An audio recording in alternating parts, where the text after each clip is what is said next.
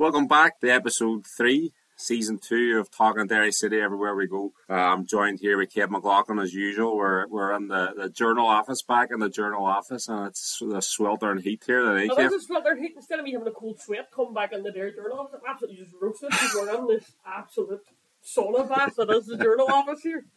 Yeah, as well. Folks, we're back, obviously, talking here Monday night. We're recording on the back of fairly maybe drab stalemate at Sligo. We're still unbeaten after 2 games. That's a positive. A clean sheet. Look, it wasn't a great game. We know what ourselves. First half was very disappointing. Just too much passing, slow build up. It was disappointing. Second half, up the ante. Probably could have nicked it by some of the chances. Daniel Kelly's a big one. Mickey Duffy had a great effort. It was blocked wide. But I think probably, all in all, 0-0 was probably a fair result. Neither team probably did enough to get the victory. And look, I suppose from last year, it's a point gained because last year's performances down there were shocking. And it was better. There was more. You could see the players were rolled the sleeves up, which they talked about all week. They knew they had. Pat Hooton was pretty quiet. That's credit to Sligo. And at the opposite end, I thought Sam Todd coming on the centre half alongside Connolly was superb. So, no, look, 0-0 is a fair result. Move on to the next one. Basically, I think that's the way you describe it. Definitely, considering the recent matches down there, we lost twice down there last season as well. It's well documented. And I think it's the last. I've won the last 5. Is it, or last 5 or 6 at the showgrounds too? So they were expecting it to be, as you say, roll the sleeves up, an ugly game, and that wasn't pretty. As we've seen, there wasn't a lot of chances created by either team. So. It was a great travelling support came down. They just weren't served up that entertainment as well too. But as you say, Kev, you just get out of there with a point intact. You've still got, you haven't gone too bad against Drogheda and Sligo. Your first 2 games, that's where we were slipping up last season. Where it's not so bad. No, it Don't isn't. press the panic button just yet. Exactly, and it's one of them too. Where you're looking at, nobody in the league has won 2 games. You know what I mean? That just tells you how. I know we're all saying it, and everybody really is, and people who are following the league for years are saying the same thing. It really is going to be that tight this year, and this is no disrespect to UCD, and I know I'll get stick from me, UCD connected again, but there isn't going to be a UCD this season. There's not going to be a team that's going to get drafted way off at the bottom and expect them to be gone. So, and you've seen it with the results, like Galway went to Dundalk and battered them. I seen the highlights, like they won 2 and could have won by more. The Waterford was phenomenal. That surprised me. It was an unbelievable result. And Kevin Doherty's interview after, we started well for 20 minutes, but the game last 90, that sort of says it all. They get blown away by Waterford. So, three of those, the Waterford guys in the team of the week as well, too, which says it all as well. They have a decent squad there. Well, Rennie is obviously working away at these set plays because Darren Leahy comes out the back post, scored one, set one up, you know what I mean? It was like a case of, could it not have happened at the random when it was there? Frankly, I'm taking a lot away from Keith Long, too, to be fair, the 2 of them would have been on. But it was defenders coming in and getting goals or setting goals up to at the back post there, so they're working on things. So that just tells you that everybody's doing something and it's working. And look, it's going to be tight. You've seen Shelburne getting a result, fantastic result against Rovers. Watched that game tight. It was very, very good. Shelburne started like a house on fire and got in front. Should have been probably 3-0 up, missed a penalty and scored 2. Rovers, credits brought on Graham Burke, changed the game and probably deserved a point, to be brutally honest with you. They played some decent stuff. Again, on a very, very, very wobbly Tolka Park.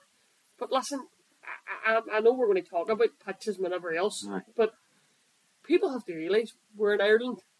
You know what I mean? It's February. It's going to be bad pitches. You're not going to get half decent pitches to the end of May. Looking at it from where we were, it doesn't look too bad. But as Mark Conley said afterwards, when you're on it. There's no doubt about that. But what I would say to that time is, haven't been done at the friendly a couple of weeks prior to it. That was like a billiard table on Saturday night. Like the pitch in the friendly, where there were stacks of goals and it was madness at me. The pitch was poor, yes, but let me tell you, no disrespect, you're going to Tolka, it's going to be poor. People were saying that Tala, Shamrock Rovers Dundalk, the pitch is a wee bit dodgy. Now, it's just the weather, you're on the climate.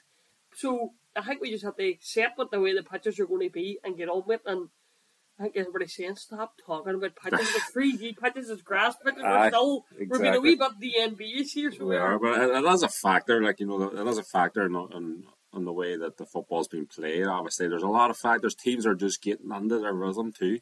It's the second game in the league, so you have to have be a wee bit patient in that regard. But I suppose what overshadowed everything, in terms of Derry City, was the injuries in the first half. Just that 4 or 5 minute period, we lost Patrick McElhinney and then Cameron Dummigan, two of our key players who missed a lot of last season, and we're just hoping that that's not going to be a recurrent theme this year again. No, that's it. And I'm actually blaming Gareth McGlynn and Eric White for these injuries and the result, because I was sitting beside Gareth and Eric doing the commentary in Foyle, and Gareth was mentioning that Derry having Mark Connolly, Cameron Dummigan and Patrick McElhinney and the team, and now adding Pat Hoban is brilliant. And within 20 seconds, bang, bang, the two of them's off. And then Eric White, 10 minutes into the second half, says, well, we haven't been a 0-0 in the league this season. So I just looked at Gary Ferry and says, right, that was the hat-trick there. And we'd file my report now and go on, and we'd both laugh. So, look, the injuries absolutely killed any momentum. And it's not good. There's no two ways about it. It's two big players, and it's players that you were hoping pre-season they were going well, they were getting minutes under their belt. Fats in particular had played so many games. Yeah. I know a few people are sort of sending us messages on social media and talking about the injuries and talking about the pitch. Should Patrick been brought back early? Listen, he played at Ballybuffet, which was an absolute mud heap. That game actually shouldn't have took place, to be brutally honest with you. But they played it. He played in that. He trained, as Ray Lulsday in the interview we also after the game. He trained all week running. Then he mucked in with a team for a couple of days. So he was fit. There was nothing. It's just one of them things that just happened. Thigh injury or groin injury or what it is, we don't know. Like it's a different injury as what Rory says this. Yeah. So look, there's nothing you can do. I'm not having this. He shouldn't have started in a bad pitch.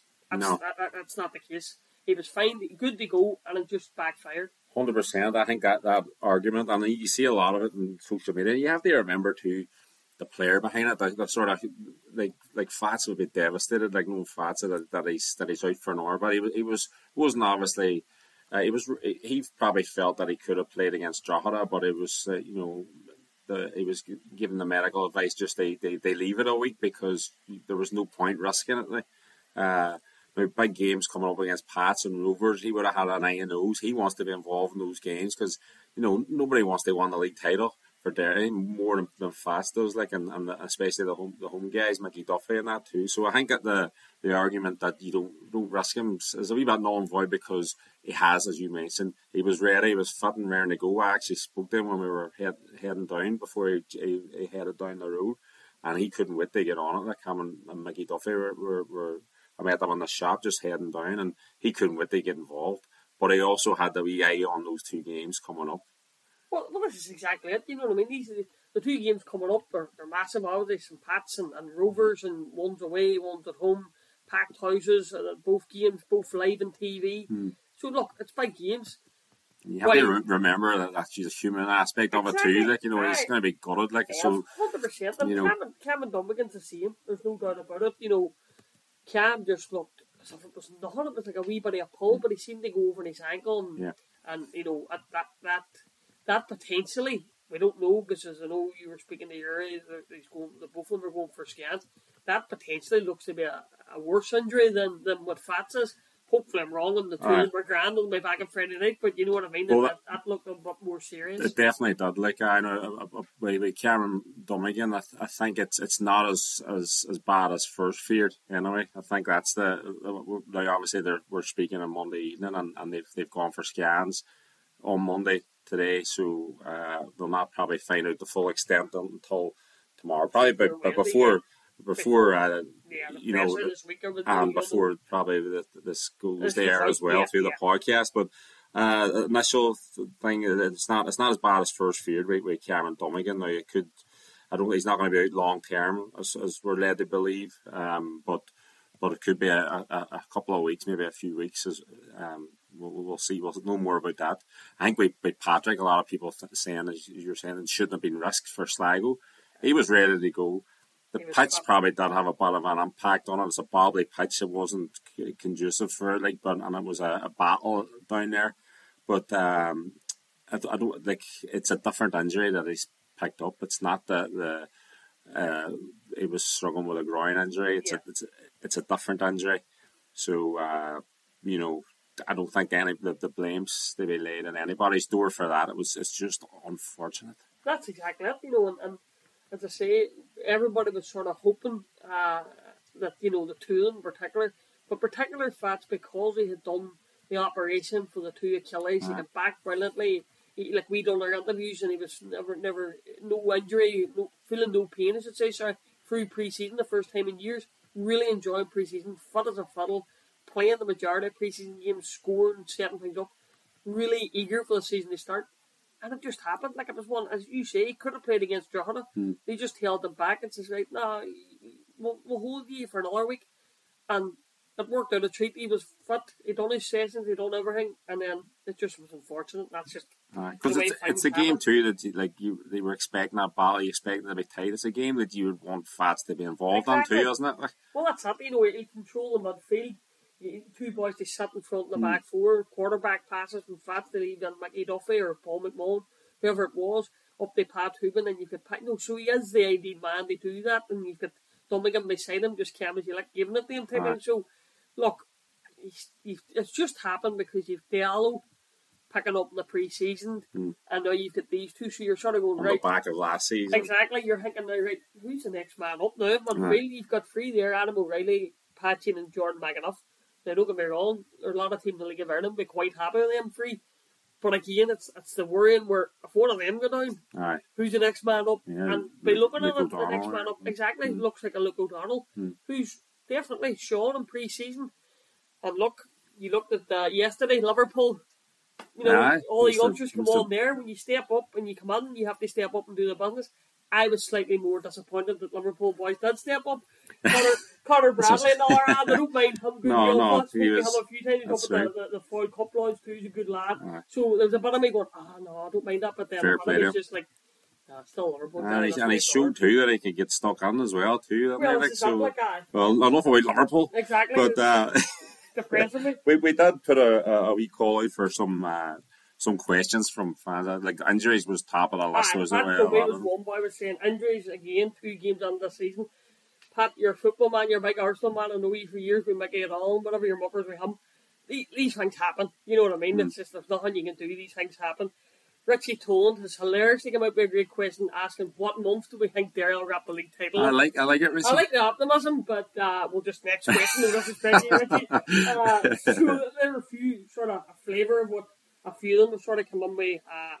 There's a few boys on here too also asking, Robert McKay was asking us about the sort of negativity amongst fans 2 games in, and you can, I know what he's sort of saying, people sort of have to pull a wee bit of a handbrake in my opinion here. Yeah. It's 2 matches in. If you'd watched other games or highlights of other matches, nobody's hit the ground running, nobody's been a world beater, nobody's went, they look class. Like, no disrespect, this time last year I actually thought Shamrock Rovers had started very well but just didn't get a result. Yeah. When you seen their highlights, they were battering teams but just couldn't get goals. Watching them now, the other night against Shelbourne, they could have been 3 or 4 down, and they did lift the game, and they probably deserved the point. But they haven't hit the notes yet. No. So, I think everybody needs to calm down. You're unbeaten, 2 matches in. Yes, the next 2 are massive, but it's going to be about 8 or 9 matches in. It's going to be the first set of fixtures everybody plays when you'll start getting a picture of, right, who's going to be what, where, when. So I think at the minute, it's handbrake time, to be honest with you. I agree with that. And just before we go on down our questions, I think it's a good time to sort of bring in Mark Connolly. We spoke to him afterwards, said exactly that. Basically, it's going to take a while to get under the rhythm. It's going to be, you look along the league and the results last week and the week before, Derry's one of 5 that are unbeaten. Shamrock Rovers and Pats are not among those, but there's nobody that has won their first 2 games. So we'll hear about Mark Connolly, his reaction to the Sligo game. Slight disappointment, but a bit of realism too.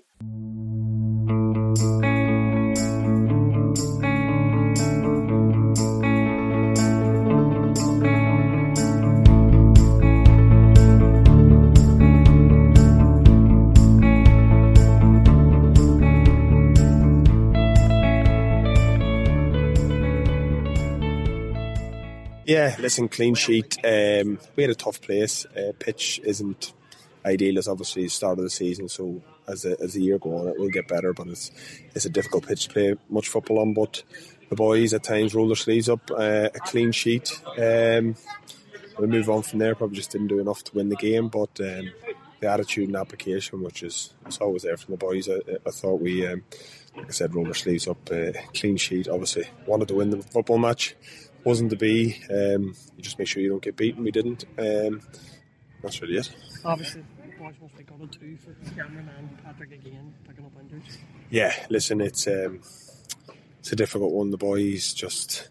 Bit of luck would be nice, and the two boys, to be fair, off season, pre-season, they've worked their socks off to make sure they've been right, and unfortunately, just that little bit of luck, they're not getting two huge players. Fingers crossed. I don't know how the outcome will be of them, but they're two boys that we want to be in our team and want to be around the squad.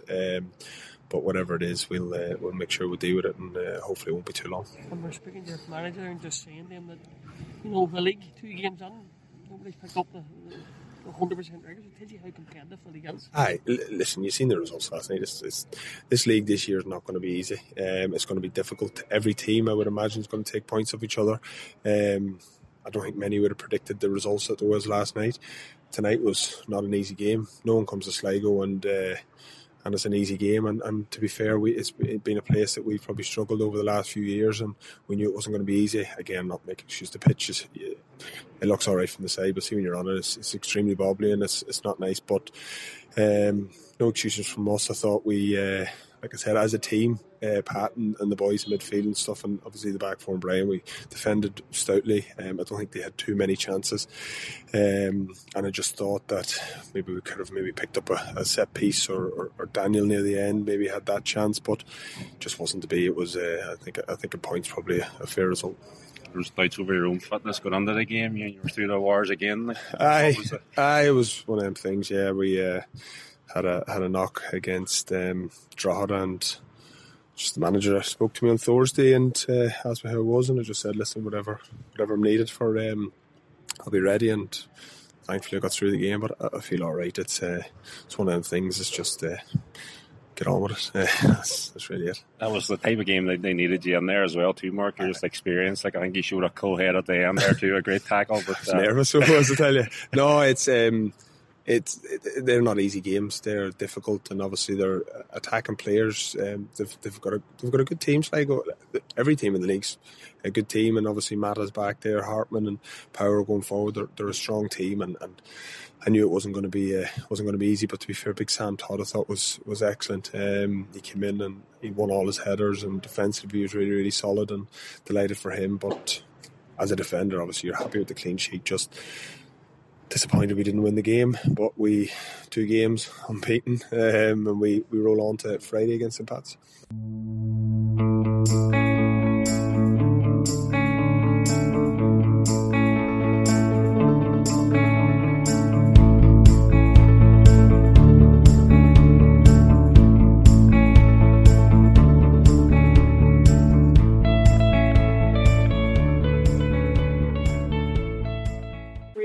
Says it all. You're right, and that's what Mark's right. Everybody just this time last year you'd suffered 2 defeats down there.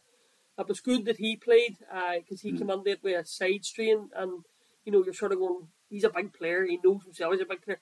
He summed it up in the last minute when Wal Fitzgerald broke through, and you're thinking, last minute. He just went down like Brazy, just give him the ball off you and just brought him out in the back. He joked that he was panicking. Exactly, he joked when he's after. He says, I was panicking. So as I say, when you've got Sam Todd alongside him, you can see McElhinney can go on the Keane Cole. Defensively, Touchwood, they look solid, there's no doubt about it. And as I say, given the likes of Sam, his run out gives him a wee bit more confidence, kept a clean sheet down in a difficult venue and didn't look out of place. And as I say, then you have Penn Doherty to come in. There's so many that, permutations you can play at the back, which is good, and a nice head of career to have, and nice that you can change it up. Because these 2 games in the space of, a win of days, you have to change the squad up, there's no doubt about it, and that's probably what will happen. Yeah, that's why the injuries aren't obviously great that for this series of fixtures coming up. You do have a good sort of pool of midfielders there to select from, but with the 2 games in quick succession, that's where you're running into difficulties. But In terms of the Sligo thing, another feeling that you would get in social media too, and they sort of add on to the question about the negativity, around the fans and stuff. I think a lot of it's sort of directed at team selection and tactics, and that's not changing it up. Like before putting you on the spot, like I don't like putting you on the spot. No, I like you. I think it's when I followed me on social media last week, I sort of put up a Shane Warren Google. No, but I think it's like people do sort of give Higgins a bit of stick for sticking with it, not changing and in game tactically and positionally and stuff like that too. We had, as you mentioned, Sam Todd was excellent playing alongside Mark, but you had McJanet on the left back kind of. You needed that because you had Hartman that side as well too, and you had Mali as well. He was coming over to the right side, so basically they probably had that in mind. But you sort of lose the attacking threat that Ben might offer too, that sort of regard. Well, it's going to be at times, you have horses for courses. Exactly, you have to pick your team. You know what I mean? Who you're playing, and you probably looked at the highlights of Bowes and Sligo. The wide men were getting, like, Hartman scored a wonder goal, although I stand by my statement, they bit 4 or 5, but nobody put a tackle him. But the two wide men were where they were getting at it, and it was big crossfield balls, where Pinecker was hitting cross. So I think that's a case where Ben, no disrespect at times, might be caught a few times with the ball over his top. He's great going forward. Defensively, he could be caught maybe a few times. He's got back and all that, but that's why McJanet, there were no crossfield basket over the back end, which was things he got. As I say, Sam came on. It's just, McAnuff, to be fair, when he came on, definitely his energy, getting in the box. O'Reilly too, I felt like, energy-wise. It's one of them where you get in the both of them now, they're going to get a run. And it's big games. These are big games. These are going to...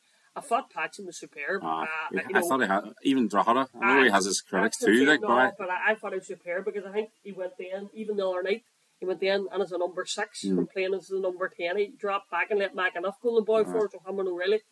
And I think it was the last month again. He was running back and winning headers. No, he's just like, he is completely a different player from we all said last year what was going on. He got the pain-killing injection and he hasn't looked back since probably July of last year, the European run. He's been really, really good. And long may that continue, obviously. Look, there is going to be changes. Daniel Kelly has to get more minutes. Daniel's obviously been, must have been a pre-season with back in.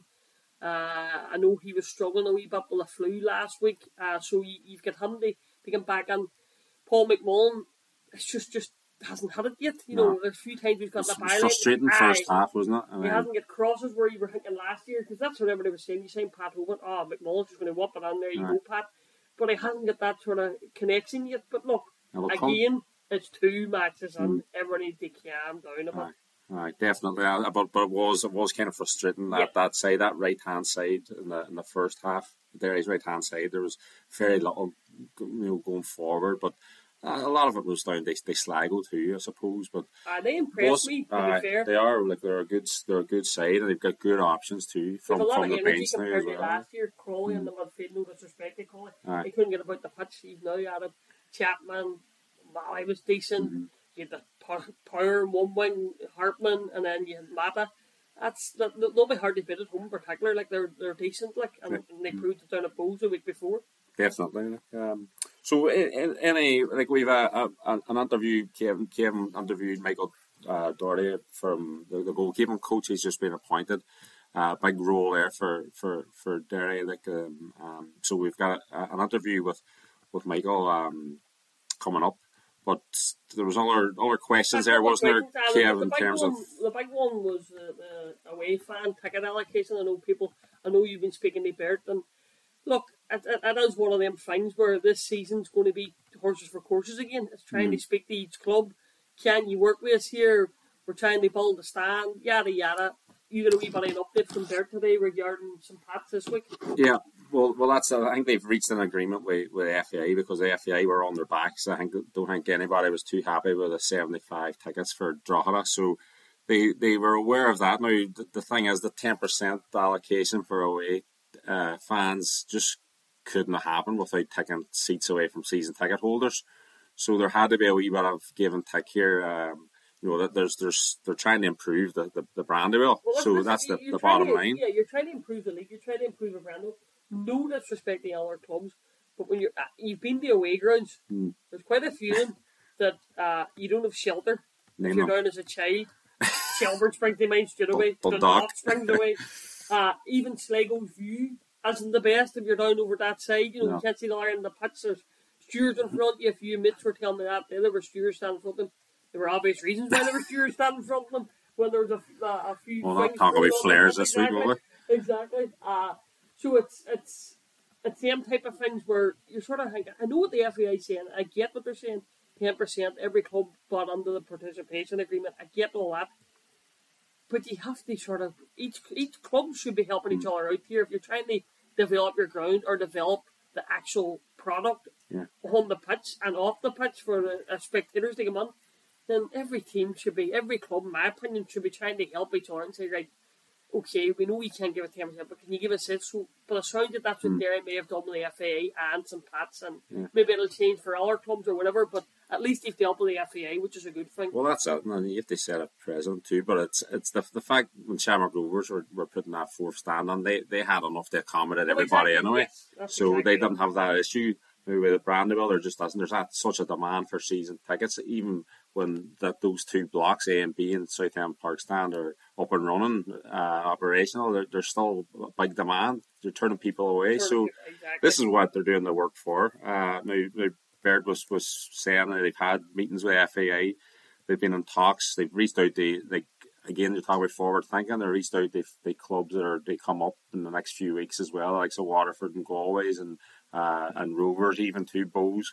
So they've been in touch with those. They try and negotiate and see what kind of crowds they'll be getting, what the need is for the tickets for those as well too. But it's 190 tickets that have been made available for the St. Pat's fans on Friday night.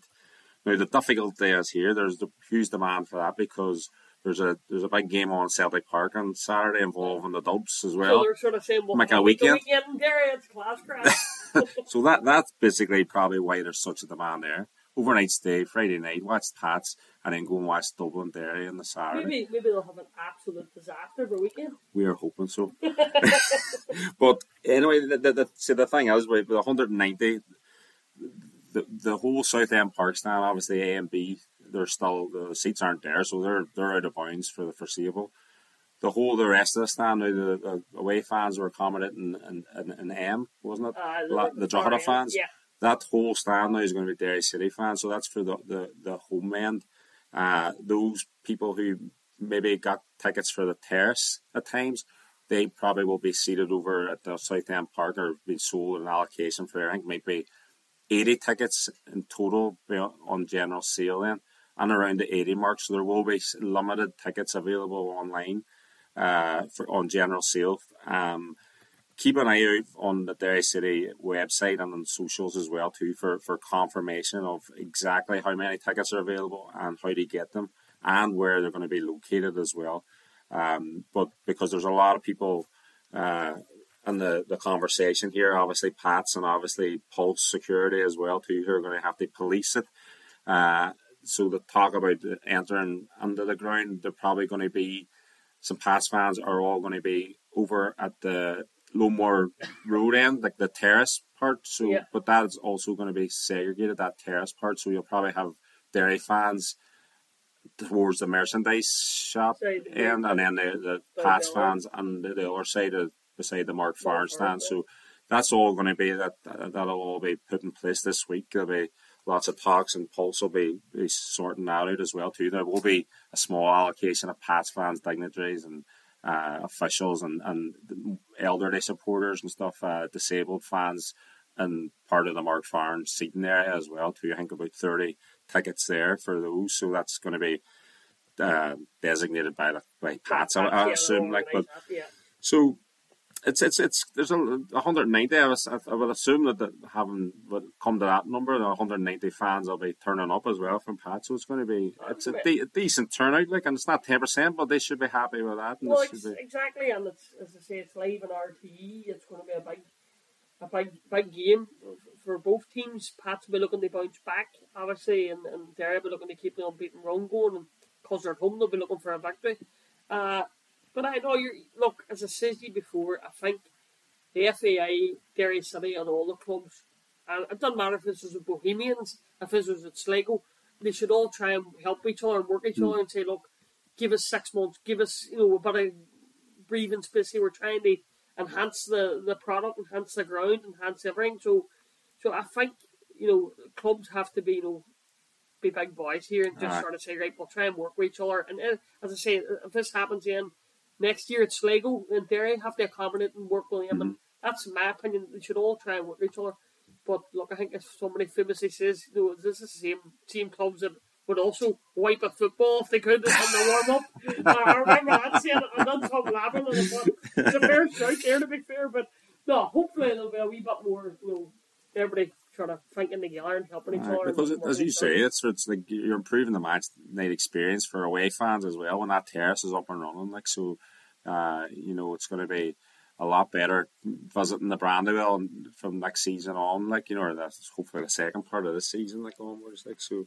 As I say, just keep an eye out on social media, and Derry will be no doubt putting confirmation of that up as soon as possible, probably before this goes to air anyway. So, well, I suppose we can go to Michael Dock because it's a very popular appointment. Obviously, he's already put the groundwork on, and I read your interview. Like it was, very in depth. He knows the club. He's delighted to be here, Kev. Like so, you want to just lead on to? I met him just last week, as we say. We had it then, and he's moved up here and everything. Like so, he's definitely ready to rock and roll. And he's taking the job.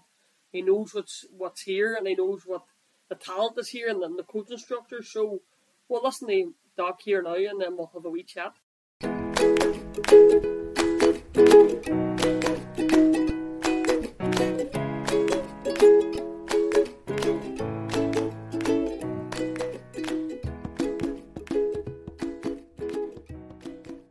Well, Michael, obviously you come in a couple of years ago now and you're well settled, but coming in the full-time academy and the first team coaching role, it's a big job for you. Yeah, it's a big job, but it's a job that needs done. I think we've got a really, really strong academy set up, especially in the goalkeeping department. It does need a little bit of structure and a little bit of guidance, but there's some really top-end goalkeeping coaches with the academy. And again, it's not about me coming in and fixing things as such. It's about me just creating a little bit of a structure and letting those boys go and do what they're good at, and that's coach academy goalkeepers. Well, you know yourself, in any sort of football structure at the elite level, the whole thing is to just have everybody playing the same way as the first team. So when you come in the first team, it's not a big shock. I'm assuming that's similar to goalkeepers. It is, yeah. I mean, we're very fortunate to have the group of senior and first team goalkeepers that we have, and Brian and Tag, and to have them as a profile of a goalkeeper as such to work from. I mean, our young goalkeepers look at them in awe, and quite rightly so. But their attributes and their characteristics on and off the pitch are the perfect model, in my opinion. So what I'm wanting to do is, can we get all of our goalkeepers playing the Derry City way, if that's such a thing, in terms of goalkeeping? Can we look at a Brian Maher and a Tag Ryan and say, yep, they're the top of the tree right now, but you're actually not that far away as a 16-year-old, as a 17, as an 18-year-old.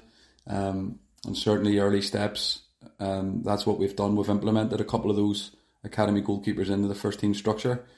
I think a great way of learning for them is to be in and around the senior boys, training with them, studying them, watching the tape back, getting advice from them as well as me.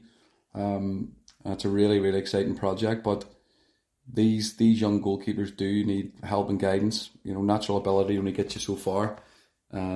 And what I want to do is create a really strong pathway for our academy goalkeepers to say, there is a way into the first team, and this is what I need to do to help me get there. And there's a case too where, yourself, the club, every club in Ireland, no matter if you're Shamrock Rovers, Linfield, Derry City, it's about producing your own too. And you coming in, now is the first time Derry City have done this. They get a qualified goalkeeper coming in and being the academy, running the academy for the goalkeepers. It's a big step too. It is, and there's a lot of work to be done. Listen, we're not going to get there overnight. It is a long-term project, and we've set short, medium and long-term goals and objectives. So we're not silly to think that next week or next month we're going to have a ready-made number one available. But that being said, we're very fortunate to have, firstly, very talented young goalkeepers. They add to that, they're local boys, they're Derry City fans. I think back to myself as a young goalkeeper, being at Glentoran and being a Glentoran fan was a dream. And then getting to work with first team goalkeepers like of Alan Goff and Neil Armstrong and Wayne Russell, that was an unbelievable education for me and certainly helped me. And for these young boys, I fully expect it to be the same. So yeah, again, big project, big aims and ambitions, but I've no doubt that we'll get there. Your point of view was a big step too. You're talking about big plans, big step. You had a full-time job, obviously, Nuffle and stuff like that, when you were doing the Derry first team. It's a big step for yourself too, so it just proves your dedication and how much you're looking forward to it. Yeah, listen, I don't believe in, doing something sort of 50%. I was in last year part-time. It didn't quite turn out to be part-time, and I'd done a lot of extra work on it, but listen, that's a job. I'm very, very lucky to be here. In terms of the Niffle Elite Scholarship Programme, I've been there 6 years. I'll still continue to manage parts of that. I've implemented 2 really good goalkeeping coaches to kind of take that on whenever the time is right. Recruitment numbers of that in terms of goalkeepers have been through the roof. So we're doing something right. But in terms of Derry and Derry City, one of the most logical steps for me was to kind of move up here. I think there's a lot of work that can be done off the pitch. I do spend a lot of time with the goalkeepers. We watch a lot of video, even socially. We'll go for a coffee and discuss things, and we have a really good relationship with each other. But given your other sort of commitments, sometimes it wasn't that easy, and you were maybe having to shoot off a little bit earlier, and you couldn't maybe give them the time that you wanted to. They were very understanding of that. But now with, as I said, this kind of relocation involved in the full-time role, I'll be spending a lot more time with not just the first team, but all the academy coaches and the academy goalkeepers. That's just about the same. Assuming you've met the academy coaches and obviously the academy goalkeepers and given them sort of, this is the plans for the future. Yeah, I mean, we started speaking with the academy goalkeeping staff, very late on last year, way before the end of the season. We started to kind of build profiles of goalkeepers that we already had, looked at who else was out there. And to be fair, we didn't really need to do any recruitment, which says a lot about the academy group. And then in terms of where we went from there, again, it was very collaborative. Yes, I led it and I give my opinion in terms of, my previous job with the IFA, the Club NI, and obviously the Niffle Elite Scholarship. So I have a lot of experience in that. And again, with time with Rangers and working with elite level goalkeepers, youth level goalkeepers. So I kind of brought what I had to the table. Absolutely, those guys did as well. And had a very close relationship with Eugene Ferry last year, where he would have come in, assisted me with the first team. He would have taken first team sessions by himself. So there's total trust in him and his ability as a coach. And that's what I want to kind of build. Is it's not in any way, shape or form about me. It's not about Michael Doherty. It's about a group of Derry City goalkeeping coaches and goalkeepers that are working together to improve. And the club, you can see yourself, the announcement there last week of the stadium now starting up, you can see that the club's going on the up, like. Oh, I mean, again, reminiscing about, a packed Brandywell, and we have spoken before about Setanta Cup games when I played there, and you still remember it. And it, certainly games last season with the European games, and the atmosphere was electric, and there's no doubt if we can get more people in, that's only going to benefit the team. So, and the scrambling for tickets week after week, you can see that fans want in the door. So it's a logical step. I know it's not easy. It's going to take time and money and a lot of work to get there. But if it was easy, everyone would be doing it. And again, hopefully that benefits us massively. And that's about to say, you were just talking about the club is on the up and up. You're in around the first team. The season's just beginning. Obviously, it's just a case now of taking it on and trying to go that next step. I know the manager's alluded to the title, but he's aiming for 2, and that's where you want to be. You want to be aiming for the stars. I think first of all, you've got to be realistic, and there's a lot of top teams in this league. I think it's going to be the most competitive League of Ireland Premier Division in years. everyone's going to have that ambition, and quite rightly so. A lot of other clubs have heavily invested, so it's not going to be easy. For me, it comes down to individual and personal objectives as well. You know, what do you want to get out of it? We could all say we want to win a league. How are we going to win a league? How are we going to get there individually? That helps the collective. And certainly from a goalkeeping department, we set objectives out every day in training. What do we want to get out of this? How does it make us better? How does it prepare us best for the next game? And the old cliche of one game at a time, it has to be like that. It's a long, tough season. Loads of twists and turns as we've seen last year. But, you know, whoever comes out on top will fully deserve it. And obviously, you know, he won goalkeeper of the year last year, Brian. Alan Manis is retired. He's sort of the man that everybody sort of looks at now as Brian. Yeah, you know, I looked at Brian when he came in, and he was a big pull for me wanting to come to the club to work with him. Got all the accolades, quite rightly so, in terms of his performances, you know, how he conducts himself on and off the pitch. But again, the group of goalkeepers, I keep going back to the group. Ty Graham was exceptional. Ty Graham was a huge part in Brian Maher winning, you know, personal accolades this season and the team being successful. You know, Tag played one competitive game every single day on the training pitch, off the pitch, in and around Brian, in and around the boys in the change room. He was exceptional. And listen, ask every goalkeeping coach in the country and they'll tell you they're delighted with their goalkeeping group. You know, I'm happy with mine. That's all I'm saying is I wouldn't swap either of them for anyone else. And the big question is, can we keep Brian for longer with you know, contract talks and whatever else is going on with him? But you see he's fully focused, is that what you would say at the moment? He's always been fully focused. I mean, things like that, if Brian wanted to talk about something personally or privately and wanted advice, he knows he can come to me. We have a really good relationship, as I said, and there's a line in it that he knows the coach and friendship role sometimes will flip, but we've never spoke about it. I don't think we've needed to. You know, I had no doubt in my mind that Brian would be fully focused, back first day of pre-season, ready to go, as were all the goalkeepers. And I don't see that changing. I honestly don't. You know, there's nothing that's jumping out at me to say that Brian Maher's not going to be at Derry City. Ty Graham's not going to be at Derry City. These young academy goalkeepers aren't going to have aims and goals to go and play for Derry City first team. And that's, you know, again, that's down to the collective. You know, I'll put things in place. These guys are the ones doing the work day to day and seeing it through.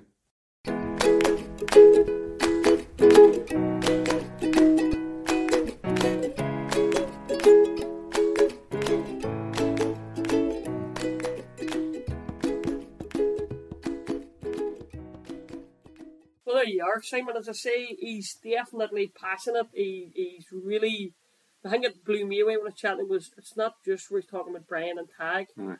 He's also talking about all the young keepers. He's talking about the coaching staff behind the scenes, as in the mentioned Studsy and all that. That his sort of plan long term would be if, for instance, he's got the flu, he can't make it to tuning.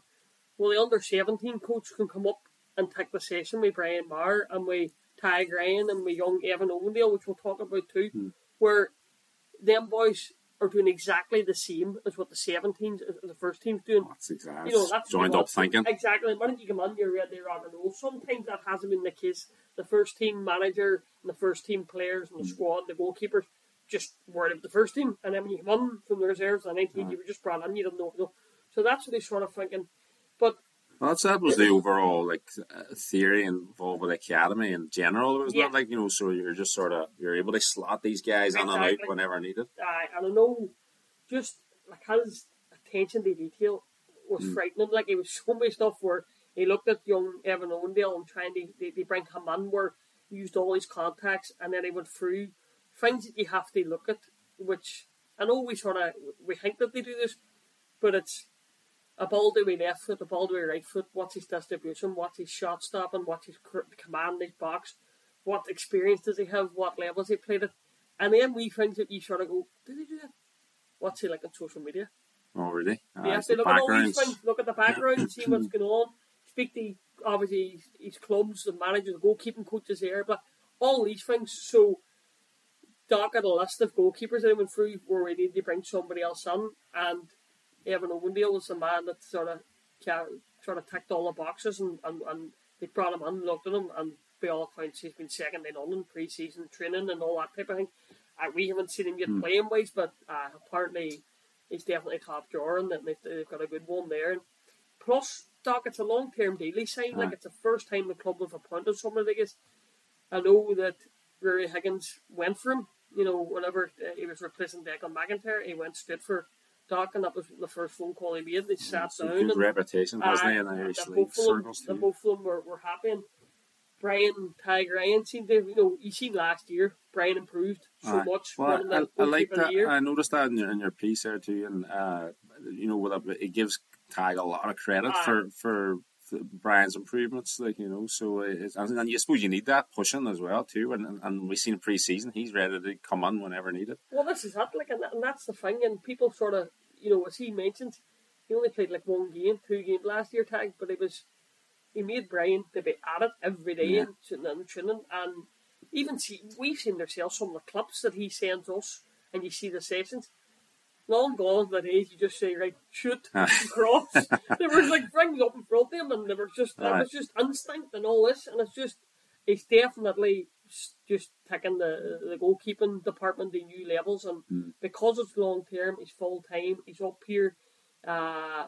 He travelled to Belfast maybe one or 2 days a week. Maybe after a game on a Friday, he might go home Saturday, Sunday, and then come down Monday morning, say then the rest of the week, or vice versa, he'll be down on Sunday. So no, he's definitely long term thinking of what way the club should be going, and he's really excited about the appointment and just can't really properly get it going. As I say, he spoke to all the academy goalkeeping coaches, parents. He's also spoke to the academy goalkeeping coaches. And it's definitely exciting times, but like anything, it's going to take time before anybody is brought on. He seems a good character too around the place too. You know, I remember we were at the start of the season, the team photographs were everybody was sort of coming out, and all the players like all one by one, maybe out in 2s and 3s, and he came out to all assembled press and says, "Lads, you know, I have to tell you, Brian's not going to be out." You know, just to continue the whole crack about Brian going to Shamrock Rovers and elsewhere. Like, so he had a good laugh himself at that, chuckled and ran back onto the ground. But and lo and behold, Brian came out. But well, he knew the crack because I was chatting him about Brian and missing the photo shoot, as we all know he didn't make it because of personal reasons, but that was that he was gone, like, and Doc was laughing and joking about that, saying, "Oh, so you're telling me?" He wound us all. We looked around, we were sort of looking at each other, we're jaws on the floor going. So he's a bit of a wind up too. Yeah, he is definitely. But great. It was a great photograph of them all together too, in the lovely pink shirts as well too. The goalkeepers, like, it's some unit. Exactly. I know that was a big thing he wanted to emphasise. While yes, it's him coming in, it's him in the position, he also wanted to make sure that it was about all the coaches and about all the keepers, not just Tag, Brian and Evan. It's all them, you know what I mean? And that's the way he wants it. He wants it to everybody to be buying into the whole situation that Derry City's a club that they want to play for. He mentioned when he was at Glentoran, I was a Glentoran fan all his life, when he got a chance to play for them, it was unbelievable. He says, I know the same situation here in Derry. I've seen it for the last couple of years. So, no, it's definitely one for the future, and I think it's a great appointment for Derry. Super. Excellent. Well, again, like everything just seems to be going on, you know, on a good trajectory, like, you know, all around the club. Like, you know, everybody's sort of pulling in the one direction now, which is fantastic. We just need big one on Friday, and then another big one on Monday, and then and then everybody back in Madrid, and then maybe Richie Tong will be right for having the trophy. 100% by me.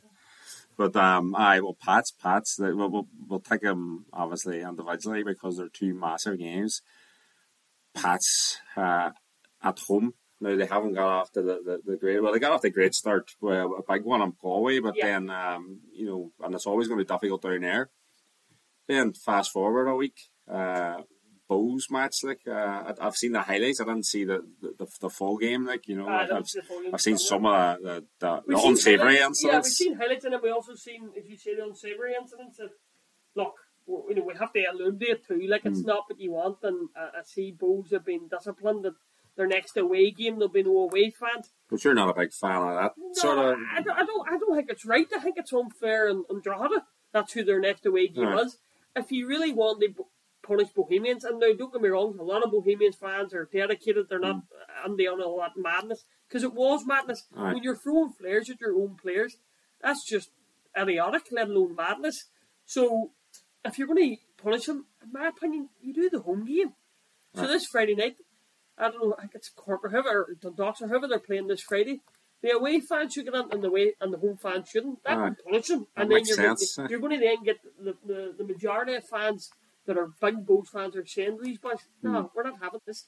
And I know they're saying there was a protest against the FAI and all that. You had them on the pocket rather than like, Exactly. you know, Not rather than having draw it draw on the pocket. You know what I mean? but And that's you know how much an impact does those travelling fans have Exactly. at Honky Dory Park or Weavers Park? Weavers Park, whatever it is this week. But you know what I mean? Like, you're right, I agree with you in that stance. Like, it should be, they should have them on the pocket and then they'll enforce it more. Like, if they can enforce it, because obviously the clubs do try their best to enforce it. Sometimes you just can't. No, and Deggy Devine was right. Deggy says I'm not going to go and criticise my own supporting. He's right, because to be fair, it's everywhere. You know, this isn't just Bohemians. It was Bohemians throwing at their own players. That was definitely a first, I have to admit. Derry City had it on Friday night down at Sligo. They were down with the flares to the away fans. They weren't throwing them at Will Patch and their own boys. But yeah, you know, it is.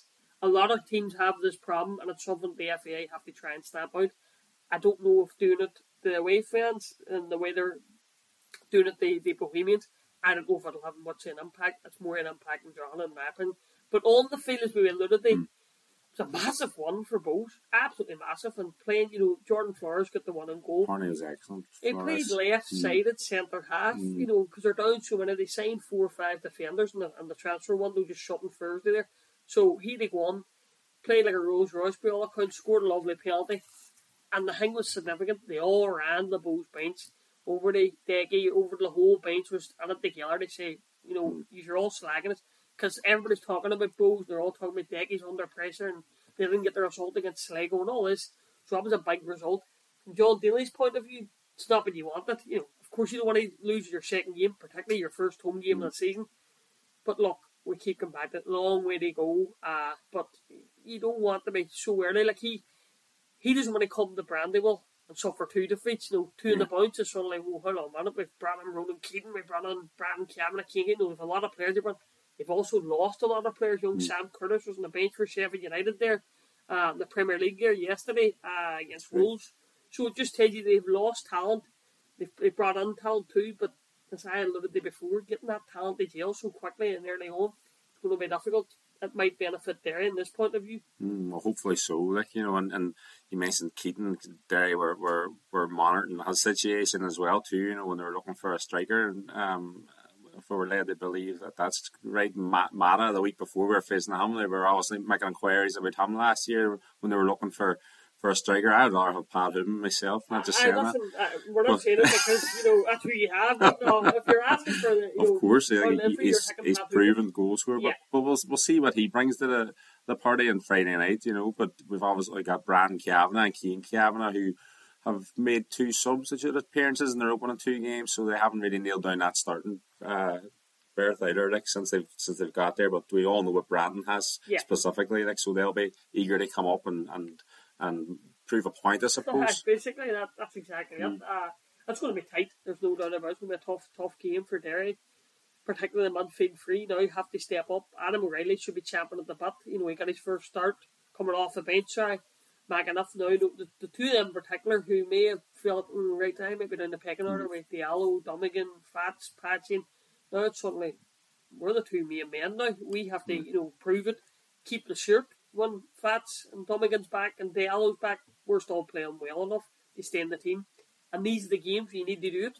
Big games and a packed out Brandywell. He's also played McMullen on their pre-season, like, too, so you can tuck inside. So it'll be interesting to see how he does line up. But I think I think that's a decent line up there. Patchin, as you mentioned, Patchin can drop down there under the 6 as well too. So it has options there. Like, but it's a huge game. I think you don't look ahead to the Rovers game just yet. I'm sure we will. So I think you have to win this one. I mean, you go down on Monday night to Tala and you come away with a point there, and I'd be well happy with that start. Would you? Why, listen, if somebody tell me now you're getting 4 points over your next few matches, hand and all, as they would say, I'll pick. I think it's going to be difficult. They're definitely, two big games.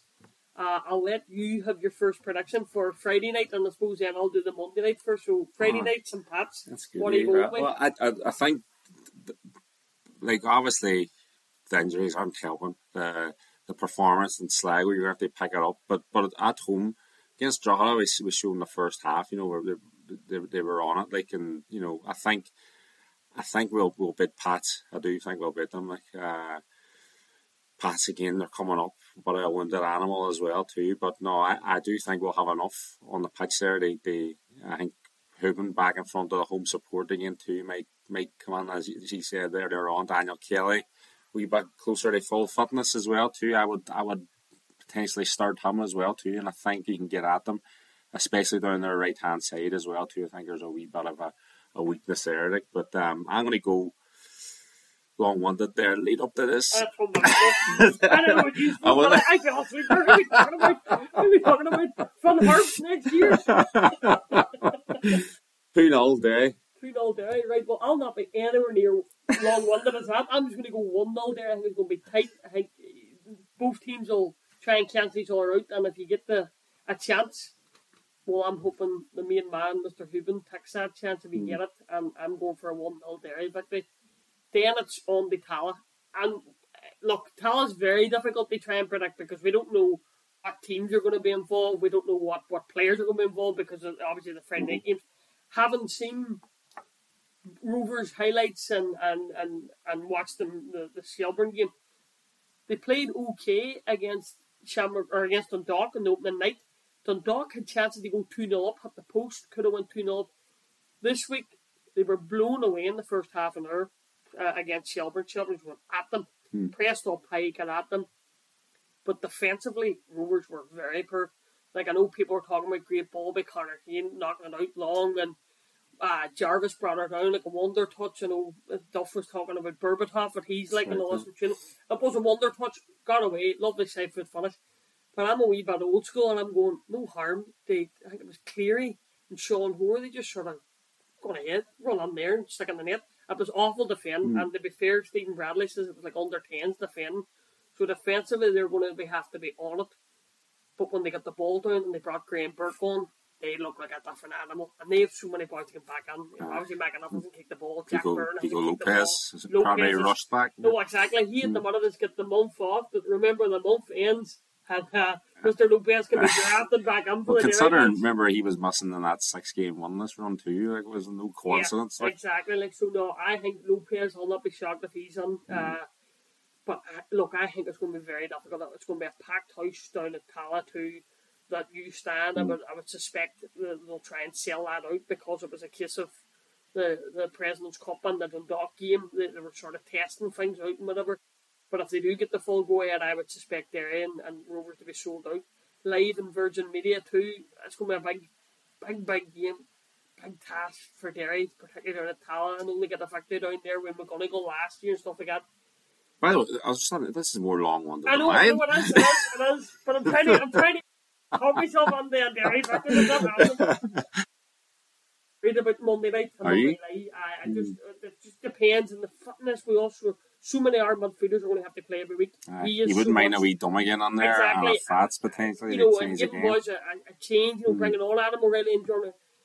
We're going to have to play while the Rovers can just bring on Graham Burke already. That's what they can do. So I'm saying Derry to get a point down at Tala, but I'll not be shocked if it's a disappointing night. It's a polite way of putting it. It's very polite. Well, I think I'm going to just keep these rose-tinted glasses on. I'm going to go a 0-0 draw down there. Rose-tinted and bored. Well, I'm just going on the back of what we see in Sligo. Yeah. But I think they're being sound defensively. And if you keep Mark Connolly fit, as you said, you don't know what's happening on Friday night and how they come through that. If they come through unscathed, if you want to risk Mark Connolly, if he's carrying or not, considering... you're risking them. They're no at Rovers, you have to. But I think if they keep that back four together, even we've seen Todd on there and then McJanet, that could be. I know Ben that scored a great goal down in Tala last year. so offensively, you kind of are sort of missing his attacking side of things, but you could probably go with the same back four that played against Sligo, and that would keep it nice and tight. Well, Farouja's out for them. Farouja, exactly. You're being you're going, yeah, happy days. But so it's just there's a lot of permutations, there's a lot of factors involved, but I'm going to go 0-0 with that one, and that's a lovely wee weekend there. What a weekend! You know what I mean? And Mickey Hartley bit Dublin Sunday. And Stuart then they bit. And Stuart a bit Sunday. And Stuart a bit Lumfield Sunday then too. And let me tell you folks, if you can get that 4-timer up, give us a shout. Well, we'll leave on that very, very positive note there, folks. If you just like this week, if you have any questions and you want to get in touch with either myself or Kevin on social media, Kevin Mack at 1947 is your birthday. Kevin Mack 77. What we'll do, I think what worked out really well was we've all put it in socials on the day we're going to record it, and we seem to get more of a traction there on social media. So that's what we'll do. Just keep following us on social media, and we'll definitely get as much questions. I know there was a question there about the academy and the training. That is something that we will be alluding to. I think we're hoping to try and get Hugh Harkin, and we're trying to maybe get Fob in the coming weeks. So we haven't forgot about you. Perfect. Thanks, folks. See you next week. We'd like to thank the children of Greenhall Primary School for the podcast jingle, and any City fans out there with anything they want to ask us, they can email us simon.collins@derryjournal.com or myself, kevin.mcgohan@derryjournal.com. Also keep an eye on social media on Twitter @DerryJournal and on Instagram @DerryJournal_.